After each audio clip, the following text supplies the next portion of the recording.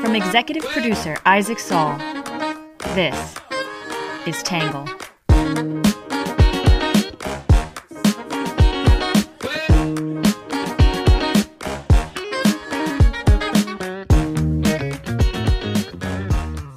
Good morning, good afternoon, and good evening, and welcome to the Tangle Podcast, a place where you get views from across the political spectrum, some independent thinking without all that hysterical nonsense you find everywhere else. I am your host and the founder of Tangle, Isaac Saul, and on today's episode, we're going to be talking about the Haitian migrant crisis, that I guess we can call it now, that's unfolding on the border of Texas and Mexico.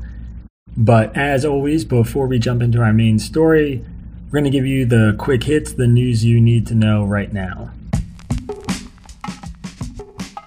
First up, the Senate parliamentarian has said that undocumented immigrants cannot be solved for in Democrats' reconciliation bill.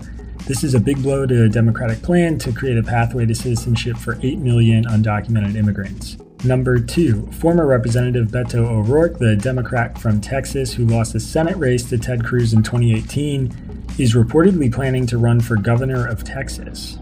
Number 3, a rally in Washington, D.C. to support the January 6th rioters produced more police than protesters and no violence. Number 4, Representative Anthony Gonzalez, the Republican from Ohio who voted to impeach Donald Trump, announced his retirement on Thursday after a Trump-backed primary challenger emerged for the 2022 midterms. Number 5, U.S. officials confirmed that a drone strike in Kabul last month had not in fact killed an ISIS-K threat, but instead killed as many as 10 civilians, including 7 children. Number 6, and a bonus quick hit today because there's just so much news, France recalled its ambassadors to the U.S. and Australia after President Biden announced the signing of a nuclear submarine deal with Australia. All right, those are our quick hits today, and we're going to move on to the main topic. Today's story is on Haitian migrants.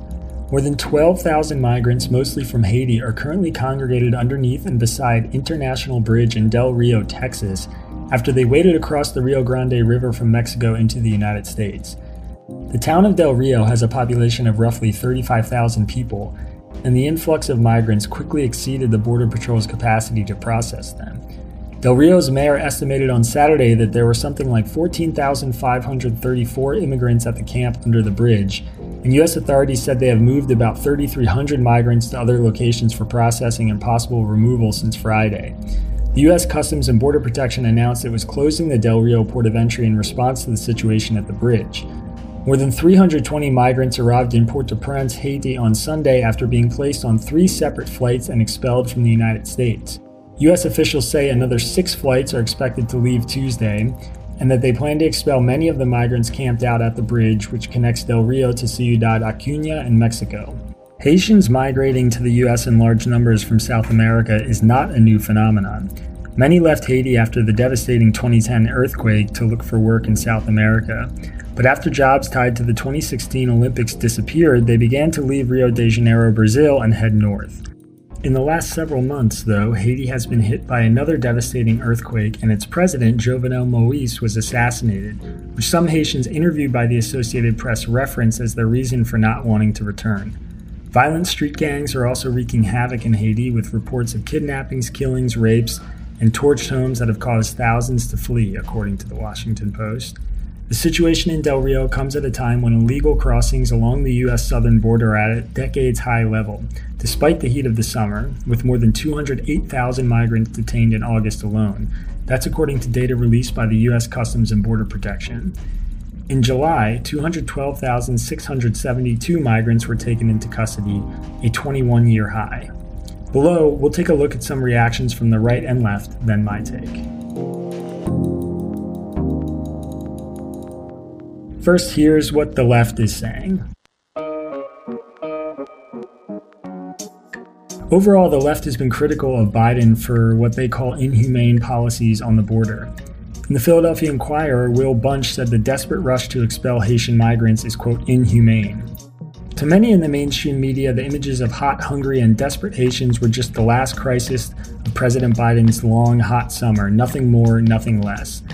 Indeed, the initial rush to blame our first-year 46th president for anything that goes awry on planet Earth can be more than a tad silly. But now you can and should blame Biden for a rapid-fire response that aims to get these Haitians on the airplanes and out of Del Rio, and more importantly, off your TV screen, to rush them back to the unsafety of the unstable, violence-racked, and earthquake-ravaged Caribbean island of their birth. Incredibly, Biden is following in the footsteps of America's Ted Cruz's and Greg Abbott's in failing to see these 14,000 Haitian souls for the only thing that should really matter in this fraught moment: their humanity. Bunch goes on to basically argue that the race to airlift these mostly Haitian migrants back into harm's way would look inhumane and un-American under normal circumstances, but they seem especially bizarre in the present moment when we're trying to airlift Afghan refugees into the United States. In our land of illogic, Bunch said, perhaps some of the same planes that helped folks crammed into a cobbled tarmac escape the Taliban will now ferry the people crammed under that Texas bridge back to the bullet-ridden streets of Port-au-Prince. In Vox, Nicole Nerea struck a similar tone, saying that the Texas GOP sees this as a political opportunity, but it's actually a humanitarian disaster exacerbated by Biden.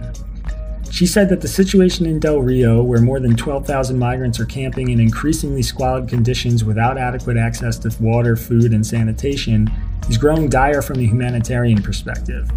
Most of these migrants are from Haiti and plan to seek asylum in the United States, as is their right under federal and international law, she wrote. But Texas Governor Greg Abbott has sought to twist that humanitarian crisis into a security crisis designed to appeal to Republican voters in the state.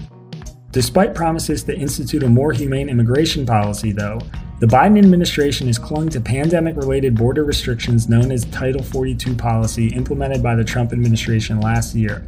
Since March of 2020, that policy has been used to rapidly expel more than 1 million migrants without hearings before an immigration judge. Biden is also restarting Trump's Remain in Mexico policy, under which tens of thousands of migrants were forced to wait in Mexico for their court hearings in the U.S., and he has resumed rapidly deporting families at the U.S.-Mexico border.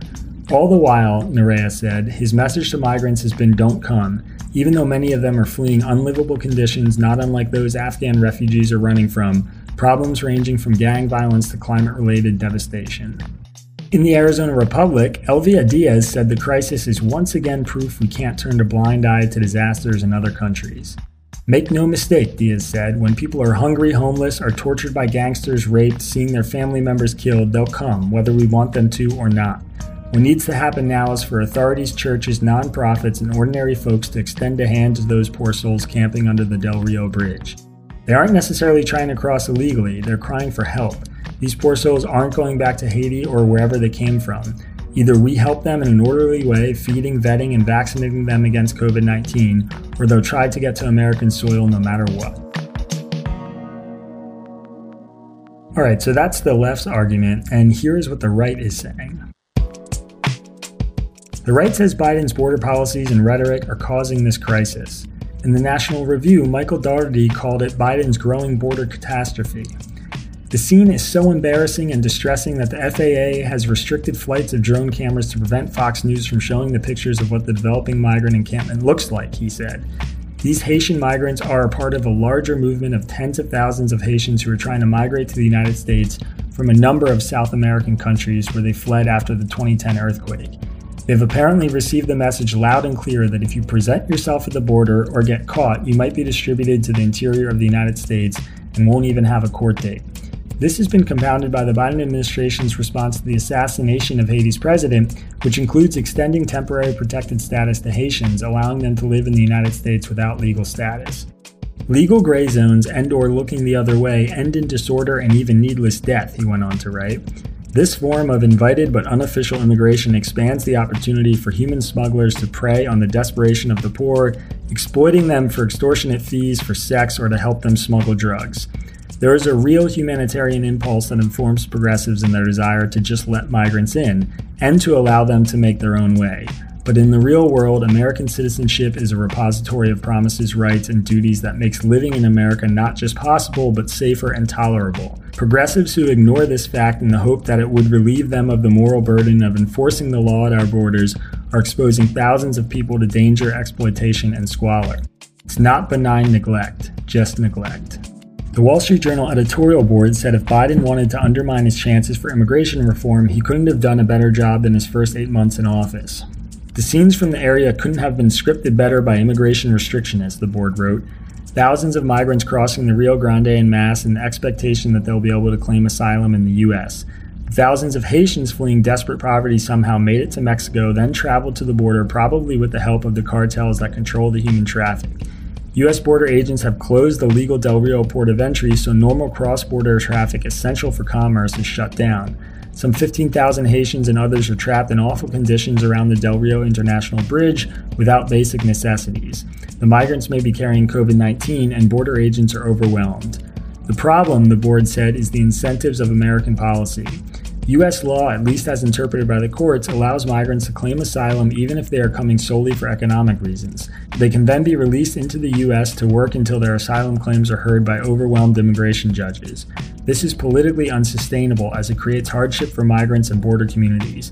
It will also make the public less likely to trust politicians on sensible immigration reform that would allow more legal immigration in exchange for tighter border security.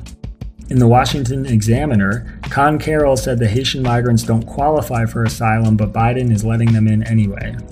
It is very brave of these migrants to walk thousands of miles north for a better life, Carroll said. But if you live safely in a country where you have a job, can provide for your family, and save money, then you have no grounds for asylum in the United States.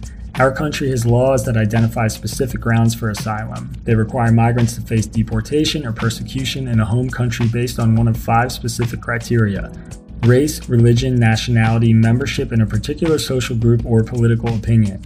If these migrants have been safely living and working in South American countries for a decade, none of them will meet this standard. All right, that's it for the right and left's take, and here are my thoughts on this. There's a funny thing you might notice here. The left is saying that Biden's policies are becoming an extension of Trump's. They're cruel, they're inhumane, deportation heavy, they ignore international law that creates asylum opportunities on our border. Meanwhile, the right is claiming that Biden's policies and rhetoric are far too inviting to migrants, thus the surge we're seeing on the border and the overwhelm U.S. officials. It's not that these two things can't coexist. They can. Biden could be projecting a more humane policy to appease progressives while actually executing a similar immigration policy to Trump's, which is kind of a political lose-lose. As we see above, you end up getting hammered from both sides. But I think the reality is actually a little bit different. To me, this just proves that whether you're building walls, using public health policy to expel migrants en masse, setting welcoming or divisive tones, it doesn't really matter. There will always be waves of migrants at the border. Certainly what Biden is facing now is worse than anything Trump faced, and I don't doubt his more immigrant-friendly rhetoric is part of it. That, plus the temporary status afforded to Haitian migrants, I'm absolutely certain served as an incentive for some more migrants to come here. But the policies so far really aren't all that different from what Trump did. What has changed is the circumstances elsewhere after a devastating pandemic that destroyed even the strongest economies and wreaked havoc in many of the countries where these migrants are coming from now. The stories from Haitians on the border vary widely, but many fit a similar theme: fleeing danger, seeking economic opportunity, or both. Just reading some of the news reports, I've seen, one migrant saying that they were eating trash out of the garbage in Chile to feed their families, and another saying they had $15,000 saved up, which is more than many Americans have, and instead of using that money to try and build a business in a dangerous, unstable country, they used it to get to America. I've done a lot of reporting from the border and on immigration more broadly, and my view has been pretty consistent since before the Trump administration. Instead of more border patrol, encampments, drones, or stricter policies or whatever else, what we really need is more immigration judges. We need a system that's capable of processing and handling the migrants who are coming here, either by granting them asylum under the law, a separate temporary immigration status, or deporting them if they don't have a legitimate claim. In short, we need to expand the legal immigration and have a more robust system for processing migrants across the border illegally. That this reality has not yet dawned on Congress, or at least has not sunk in to the point of producing legislation, is baffling. If we can't process tens of thousands of asylum seekers, we are left with only two choices, each of which is inhumane and illegal in its own right. Either A, we refuse and deport them, or B, we release them into the US with a far-off court date and little recourse to track them down if they don't show up. Now, that's not something that used to happen that often, but it's happening more frequently these days. However you want to cut it, Biden's policies are clearly failing, but it's not as if his predecessors did any better. Trump, too, saw border apprehensions hit a 12-year high under his watch, and that was with his notoriously draconian measures in place to try and dissuade migrants from coming. If the definition of insanity is doing the same thing over and over and expecting different results, then maybe we should consider some ideas other than the ones that have repeatedly failed to solve our immigration woes.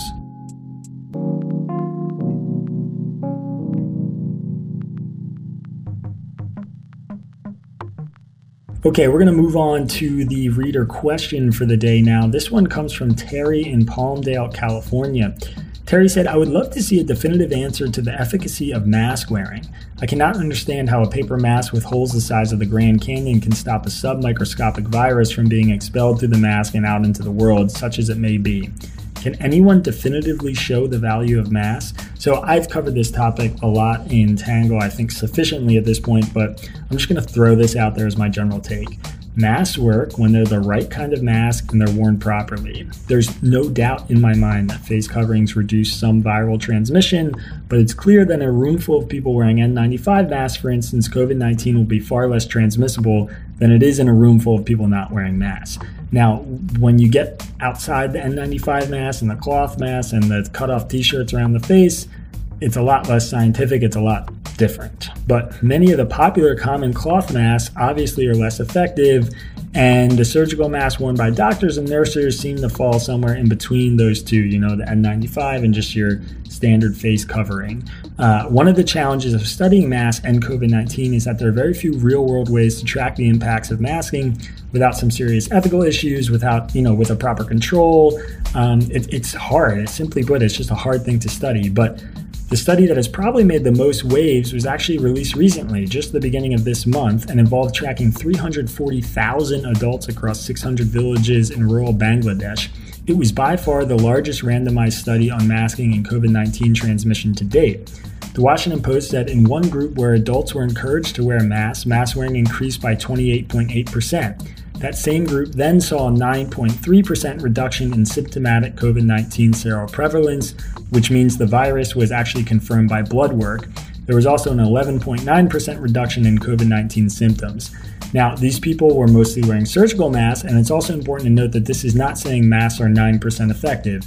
It's saying that when mask wearing went up 28% in this group, the symptomatic COVID-19 cases went down 9%. So we could infer from that if mask wearing was universal, 100%, then COVID-19 spread would have gone down way more than 9%. Obviously, there have been a lot of studies on this. There's anecdotal evidence. I know there's a lot of competing evidence out there.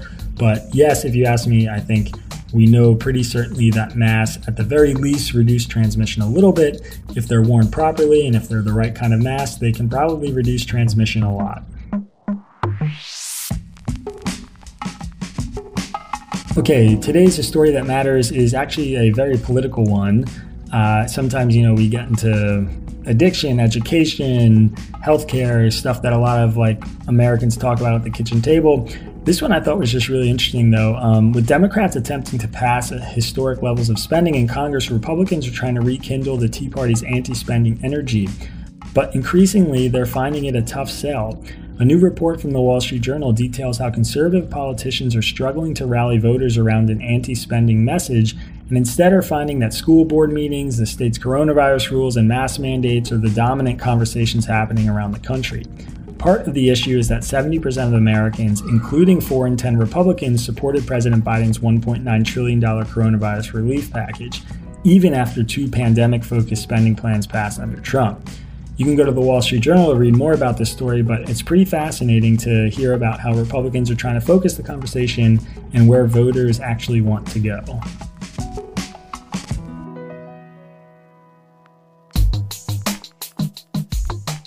All right, your numbers for today: 396,579. That's the number of apprehensions on the southern border in 2018.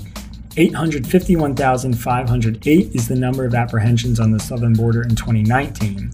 132,856 is the number of migrant encounters at the southwestern border in May of 2019. That's the highest at any point under the Trump administration. 199,777 is the number of migrant encounters at the southern border in July of 2021. 220,063 is the number of migrant encounters at the southwestern border in March of 2000, the highest prior to this year. 150,000 is the estimated number of Haitians living in the U.S. who were given temporary protected status in May.